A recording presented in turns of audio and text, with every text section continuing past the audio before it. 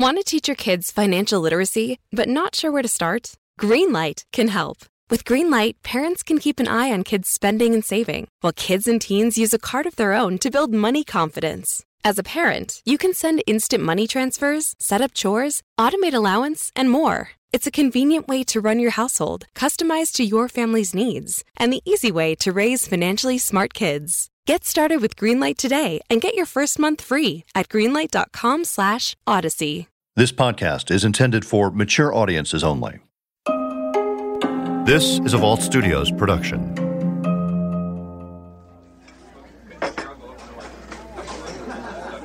You might call Lacombe a small town if it were even a town. But technically speaking, it's not. It's unincorporated. It does have most of the ingredients of a small town, though. A single public elementary school, a couple of mom-and-pop restaurants that seem like they've been around forever, and a population pushing 9,000. Just big enough that there are a handful of churches in Lacombe proper, but small enough that depending on what type of church you go to, you might have to drive to a neighboring town on Sundays. If you're looking for an Episcopal church, your options are to drive east to Christ Episcopal Church in Slidell, or west to St. Michael's Episcopal Church in Mandeville. It's St. Michael's where Nanette Krentel used to work as a preschool teacher. It's also St. Michael's where the Friday after Nanette's death, July 21st, 2017, Nanette's family and friends are planning to gather for her memorial service. The fire was Friday. We arrived Monday, and then the funeral was Friday, the next Friday. But as Nanette's family and her community prepare to mourn, investigators are holding on to crucial information about Nanette's death and her final moments of life. For Vault Studios and WWL-TV, I'm Katie Moore. This is Beyond Bardstown, Lacombe.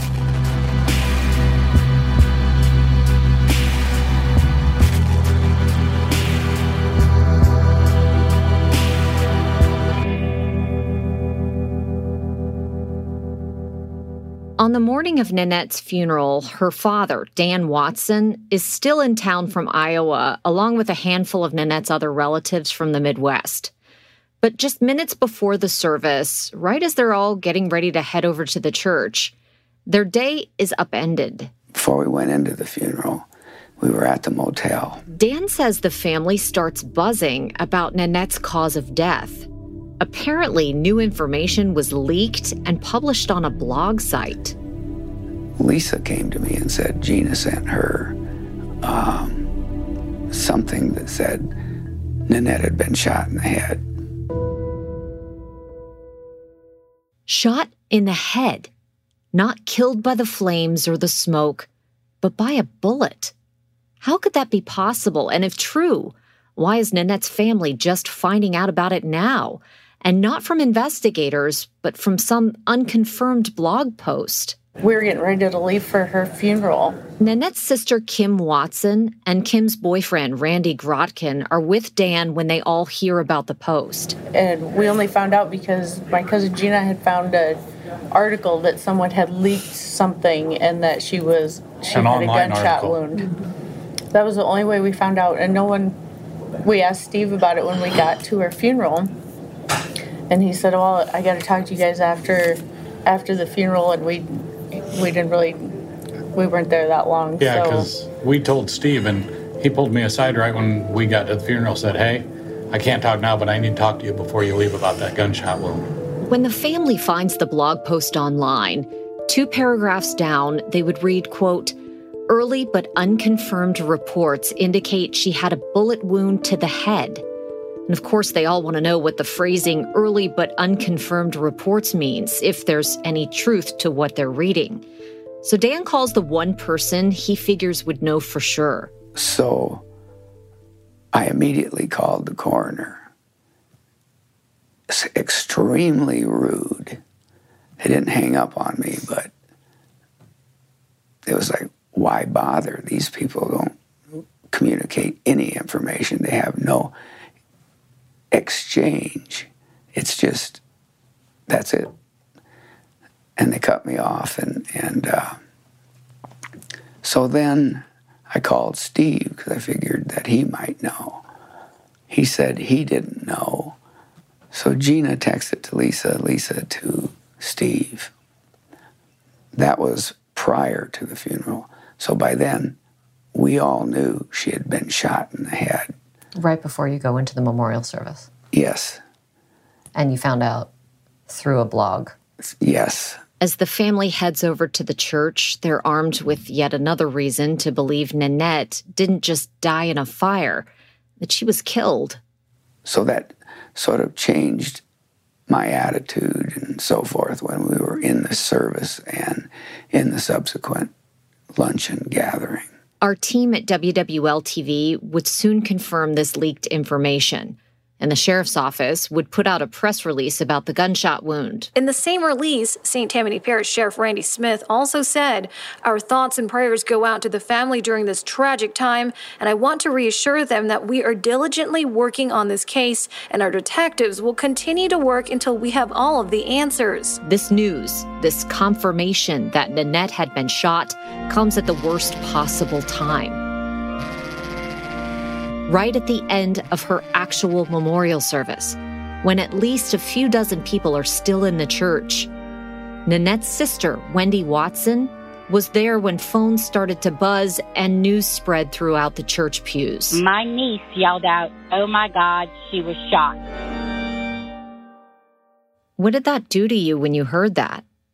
Just my heart dropped and my intuition. I just definitely didn't second guess my intuition. I honestly thought when my brother called me that she was given pills and that she just didn't wake up because she was drugged. I really didn't think someone was evil enough to shoot her. I didn't think that they were that evil. It takes a really, especially knowing, I know that the person that killed my sister knew her and knew that my sister would never hurt a fly and knew that she was timid and knew that she had a good heart and would never want to hurt anyone physically or emotionally or mentally. And to know that someone did that to her, where she would never do that to them, it's just heartbreaking. News that Nanette Crentel didn't die in the fire could not have come at a more inopportune time. Die in the fire, but instead from a gunshot wound. The revelation coming on the same day of the woman's funeral. A large part of the St. Tammany community is dealing with shock at this hour. This stunning update was released by the St. Tammany Sheriff's Office as loved ones were saying their final goodbyes to 49-year-old Nanette Crentel. Dozens were gathered. The Sheriff's Office released that an autopsy determined Nanette Crentel was not killed in the fire last Friday at her home in Lacombe, but rather by being shot. Ready to start talking to your kids about financial literacy? Meet Greenlight, the debit card and money app that teaches kids and teens how to earn, save, spend wisely, and invest with your guardrails in place. Parents can send instant money transfers, automate allowance, and more. Plus, keep an eye on spending with real-time notifications. Join more than 6 million families building healthy financial habits together on Greenlight. Get your first month free at greenlight.com/Odyssey. That's greenlight.com/Odyssey.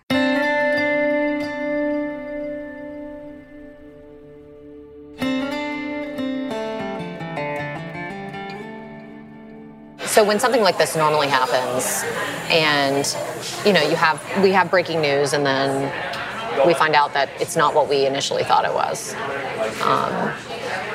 If somebody ends up getting shot, how quickly do you normally find out about that in St. Tammany? Sometimes not until the day later. This was an entire week later. That's really long. This is Sarah Pagonis, a friend of mine who's covered this case for our partner newspaper, the Times-Picayune New Orleans Advocate. That was what was shocking about it. I just remember, finding out, seeing the press release that she'd been shot, and just being completely caught off guard by it.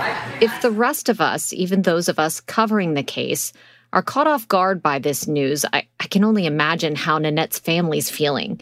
A family that now has proof, once and for all, that Nanette didn't just get caught in a house fire, that she didn't suffer a medical emergency or run back into her burning home to save her pets.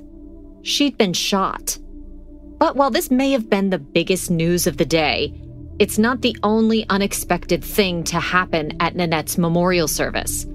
Nanette's sister, Kim Watson, and Kim's boyfriend, Randy Grotkin, say Brian Krentel, Steve's brother, shows up. And in their words, he shows a lack of interest, not really talking to anyone, not even his brother, who's grieving the death of his wife. He sat or stood outside the family room door, just stood there until we all went in to sit down, never saw him talk to anybody in there, and then went into the little area where they had food and stuff set up. I didn't see him in there at all. He talked to his mom a few times. I seen in the hallway or in the room, but he wasn't very social with anyone, and I didn't see anybody going up to talk to him. Was he consoling Steve at all? No. No, that was his mom. His mom was consoling him? Yeah. Seems like something you'd want to do if your brother's lost his wife. Yeah, he didn't even sit next to him at all. No. He was in front of us on the end, and Mom and Steve were on the opposite end of that aisle. Justin, Steve's son and Nanette's stepson, was also at the service, and for some reason, Wendy says he was taking pictures. And I almost got up at one point because his son, who's as awkward as he is, was on the altar with a professional Nikon-looking camera taking pictures of us crying the entire time. That was Justin. Yep. And I almost stood up and asked the priest, I know he's not a priest, but he's kind of a priest to me. I was going to ask him to please get him off the altar, that this is very awkward. Why are you up there taking pictures? What are you going to do, put an album together and show it to friends and say, hey, you want to see this album of my stepmom's memorial when she was shot and burned in her home? I mean, what are you going to do with those pictures? I said, all day, this has been so inappropriate, Justin. Wendy also remembers her interactions with Steve feeling a bit off. Steve was acting really odd, wasn't talking to any of us, and then he got up and went into another room and stayed in another room with his family, and then some other people in that room. She says she talked with Steve about putting up pictures of Nanette in the church, the typical photos that you'd expect to see next to the casket or urn at a memorial service. And she says Steve assured her and the rest of the family that he had it taken care of. And so I hadn't really made it up to the altar to see, but I kind of took his word that he had a picture of my sister on the altar. But they arrived to discover there weren't any photos of Nanette on display. You know, as we're walking down the aisle to start the memorial, there's no picture of my sister on the altar. Nanette's father, Dan, remembers it the same way. So he was there, and they were going to set up photos of Nanette and so forth for the service in the church. When we got there, no photos, and just there was a box, and that was it. During the service, Dan and the rest of that side of the family presume the box on display in the church contains Nanette's ashes, which, based on their accounts, seems like a pretty reasonable assumption to make. Steve had intimated to us that Nan had been cremated. I actually was afraid Kim was going to grab the box of ashes and run with them. She had talked about it and said, don't do that. You know, there's police everywhere. And you guys were made to believe that was Nanette's ashes.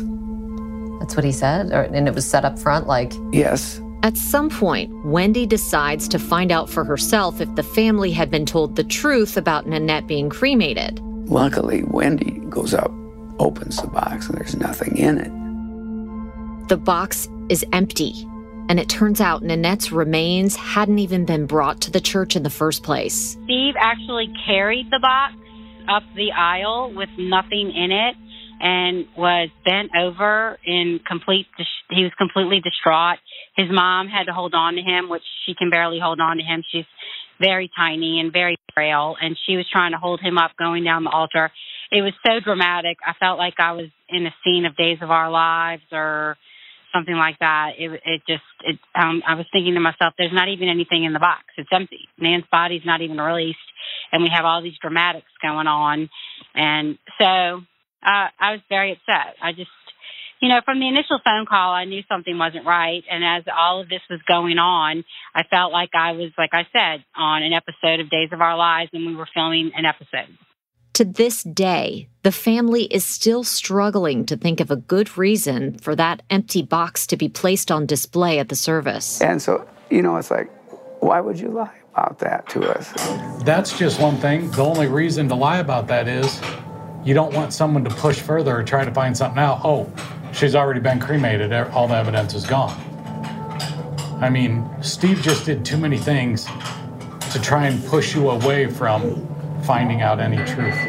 Because he told us that she died smoke inhalation because she was trying to save the pets.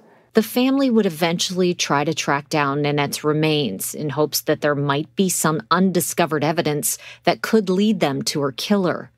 But for now, at the funeral, there's not much they can do. He came up to me at the back of the church. Nanette's lifelong friend, Lori Rando, is also there in Mandeville, where she runs into Steve for the first time since the fire. And he gave me a hug. I just said, please tell me this isn't happening. And his only reply to me was, I wish I could. And that was the one and only time I spoke to him that day. But at no point did he seem distraught.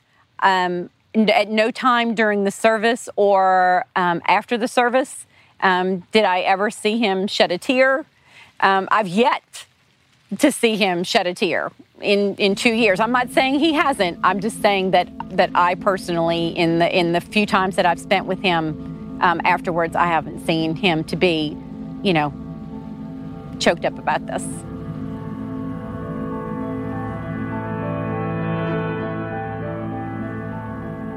As the Watsons head back to their motel, they're reeling from everything that happened in one day.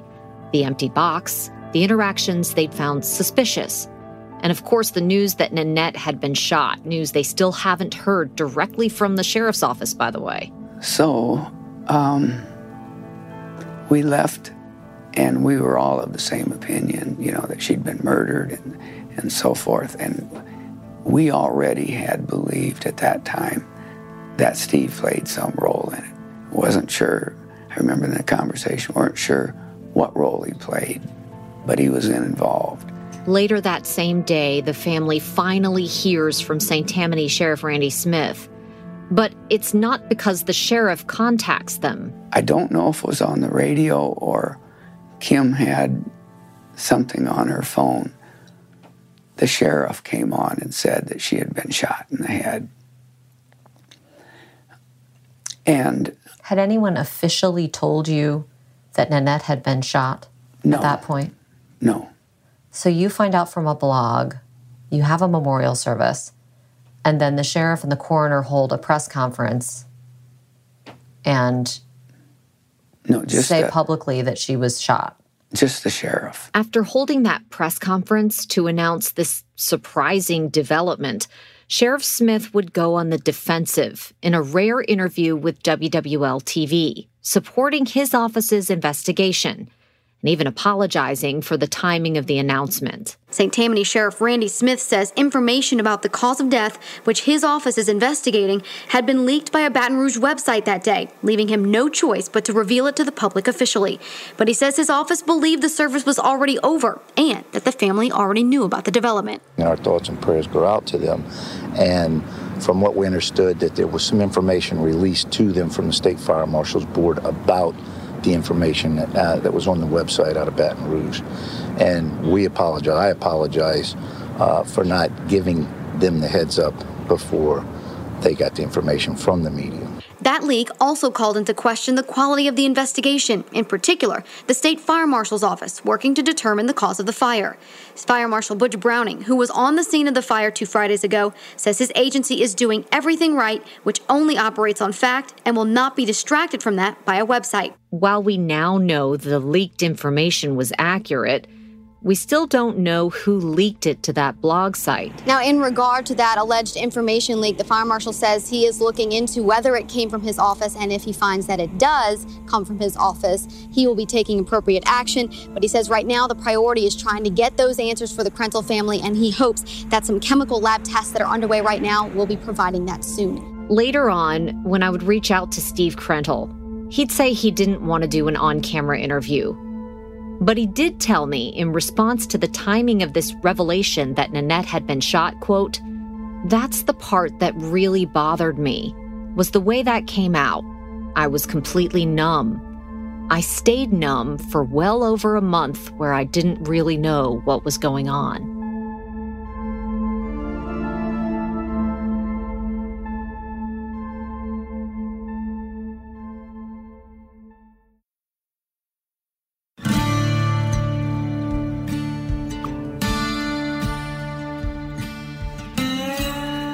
Beyond the information outlined in the press release about the gunshot wound, Nanette's loved ones wouldn't learn much else from the sheriff's office about the investigation into her death, at least not for quite a while. But instead of waiting on local officials, they were beginning to seek out answers on their own, in part fueled by growing unease about Steve. On top of everything else they knew to be going on with the Krentels, fear, anxiety, isolation. They'd learned Steve was cheating on Nanette in the years leading up to her death. Steve would eventually admit to having an affair with a woman at the fire department. Nanette's friend Lori Rando says one of the last conversations she ever had with Nanette in person was actually about the affair. So the last time I was able to see her was actually on her birthday, 2 years before she was killed. And it was at that lunch that she had told me that she that she knew Steve was having an affair. She wasn't comfortable with the situation. She knew it was a person that Steve worked with at the fire station. So, she wasn't comfortable knowing that it was someone that he would be seeing on a daily basis. I asked Lori if Nanette told her what she was going to do about it, if she'd considered leaving Steve over the affair. At the time, at that lunch, no, she did not say that she was going to leave him. She did tell me that she was going to confront him. And I was like, well, make sure that you let me know, what you decide to do. She confronted him, but again, at that point, 2 years prior, at that point, she wasn't planning on leaving him, that she told me. But fast forward a couple of years, there was a lot of stress in the relationship as far as with her or with his family members. There was a lot of stress with her brother-in-law and the different problems they were having with him, and a lot of stress with her stepson, Justin.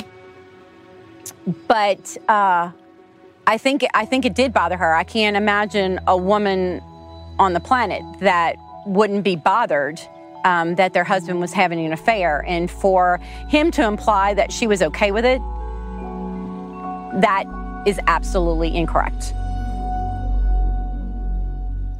4 months after the fire, when Steve Krentel would finally decide to return to work for the first time, the Fire District Board would vote to launch a civil service investigation into him over the affair. And that wasn't the only allegation on the table. For the first time since his wife was found shot to death in their burned home in July, St. Tammany Fire District 12 Chief Steve Krentel returned to work Wednesday. Call for opening an investigation. But with his return came a myriad of allegations about his actions in the workplace that are now the subject of a civil service investigation. There's been no evidence to support anything that's said in the written document. So at this point, the board's process is simply going to be about seeing if there is evidence to back up the allegations. The allegations, submitted in a letter by District 12 firefighter and resident Tom Williamson, include possible misuse of district property and sick leave, as well as a possible relationship with a subordinate and claims of intimidation. And he has some great concerns about the direction of the fire department and making it the best it possibly can be. Krentel, who was at the meeting, says the complaint is full of hearsay and speculation, with the exception of the improper relationship. He says it was more than 2 years ago, and his wife knew about it. I don't appreciate it because it has nothing to do with the investigation, nor the ability to do my job, because I was not her supervisor or in any capacity. And there is no basis on anything that calls into question my ability to do my job, calls into question anything about the death of my wife. Also in the crowd was one of Nanette Krentel's sisters and an investigator looking into Nanette's case. And them to be so discouraged, I'm just hoping and praying that they will definitely get some justice themselves. That will be determined over the next 60 days. Right after the fire, others at the fire district had come to Steve's side, setting up fundraisers to support him, and calling Nanette a part of their extended family, their fire family. We've been devastated by a really tragic loss and involved one of our extended family members. It's not something that we're used to. We're used to the other side. But when I talked to Times-Picayune New Orleans Advocate reporter Sarah Pagonis about the civil service investigation, she suggested that the, quote, fire family might not have been the big happy family it seemed to be on the surface, even before all of this. They had had a troubled past, although he wasn't sort of the person that they were upset about at that point. And I don't really remember the details about that, but they had had a lot of turmoil there. I think that I had been told off the record by sources close to Steve about the affair long before it came out, sort of in the fire department stuff. I'm trying to think what came out in the fire department stuff besides that was shocking. I mean, it got to petty stuff like he used our washer and dryer, while his house had been destroyed. And, at the very beginning, it was like, oh, this is our fellow firefighter, and we're going to, come rally around him, blah, blah, blah. They were not real willing to talk. They were being very protective of him. And then it just kind of changed. And what changed? I think what changed was that there were some people that really disliked him that wanted to get him out of there. And I don't know if I can't speak to their motives. Back in the fall of 2017, in the weeks after the fire, the St. Tammany Parish Sheriff's Office says it looked at Steve Krentel as a possible person of interest. But how closely they looked, we really can't say with any certainty, as the Sheriff's Office has released few records related to the case and remains pretty tight-lipped to this day. Steve Krentel, however, wanted to make clear that he was cooperating with the investigation. Look forward to the Sheriff's Office finally releasing something speaking of the cooperation I've given them, because there's a lot of speculation that I have not cooperated. 2 months after the fire, on September 14th, 2017, Sheriff Randy Smith would hold his first press conference since the day of the funeral, when he announced that Nanette had been shot. And like that other announcement, this one also came as a surprise to many who were following the case. Tammany Sheriff says a fire chief did not kill his wife. And that's the latest in a murder mystery that has gripped the North Shore community, coming on the 2-month anniversary of Nanette Krentel's death. That's right. Sheriff Smith publicly cleared Steve Krentel's name, only 2 months to the day after Nanette was found dead. At this time, our initial primary person of interest in this investigation, the victim's husband, has been cleared. Stephen Krentel has been fully cooperative with this investigation from the beginning. While Steve Krentel says he hopes the investigation can now focus solely on Nanette, her father, who returned to court Thursday to assure all evidence and investigative materials would be preserved, says agencies' actions are not matching their words. My greatest fear at this point is that there are no suspects, but they haven't done the reports. Normally, where I come from, you don't release anybody until you have all of the information completed, including the reports, but it just has a really bad feel to it.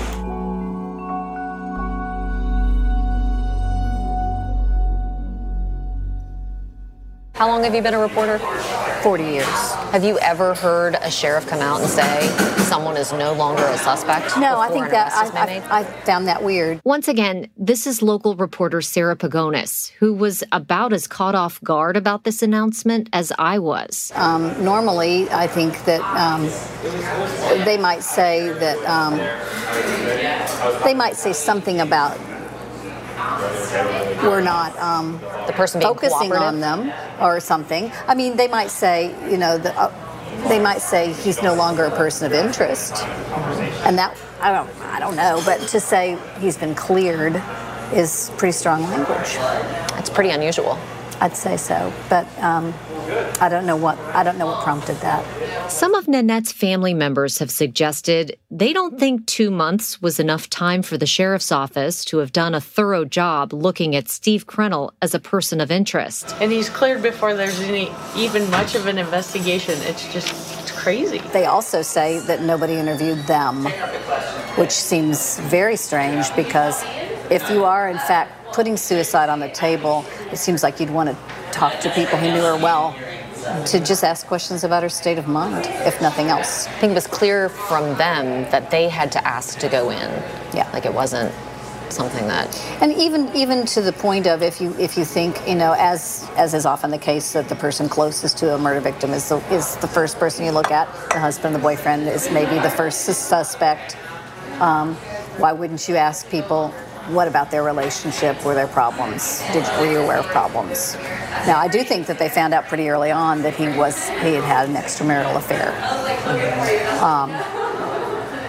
It seems like they'd want to talk to everybody around that relationship to see what that meant. And that doesn't seem to have happened, at least as far as I know. Whatever the status of the investigation, we know one thing for certain. If Nanette Krennel died from a gunshot wound, someone had to pull the trigger. Wake up.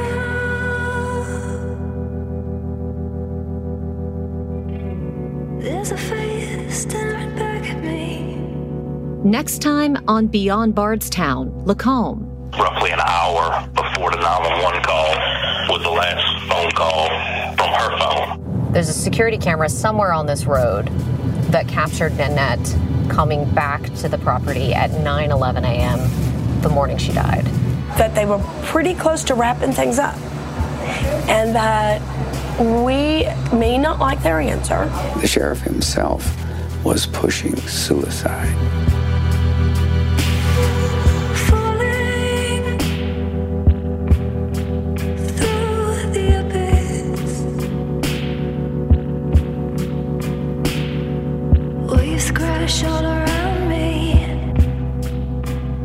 Beyond Bardstown, Lacombe is a Vault Studios and WWL TV production. You can learn more about our podcasts, including The Daily Crime and True Crime Chronicles at vaultstudios.com. Special thanks to WWL TV News Director Keith Esperos and visual journalist Derek Waldrop. Vault Studios executive producers are Brian Weiss and Will Johnson. Reed Redmond is our writer and producer. Richard Humphreys at Tacoma Media in Silver Spring, Maryland, mixes and edits the show. For Vault Studios, I'm Katie Moore.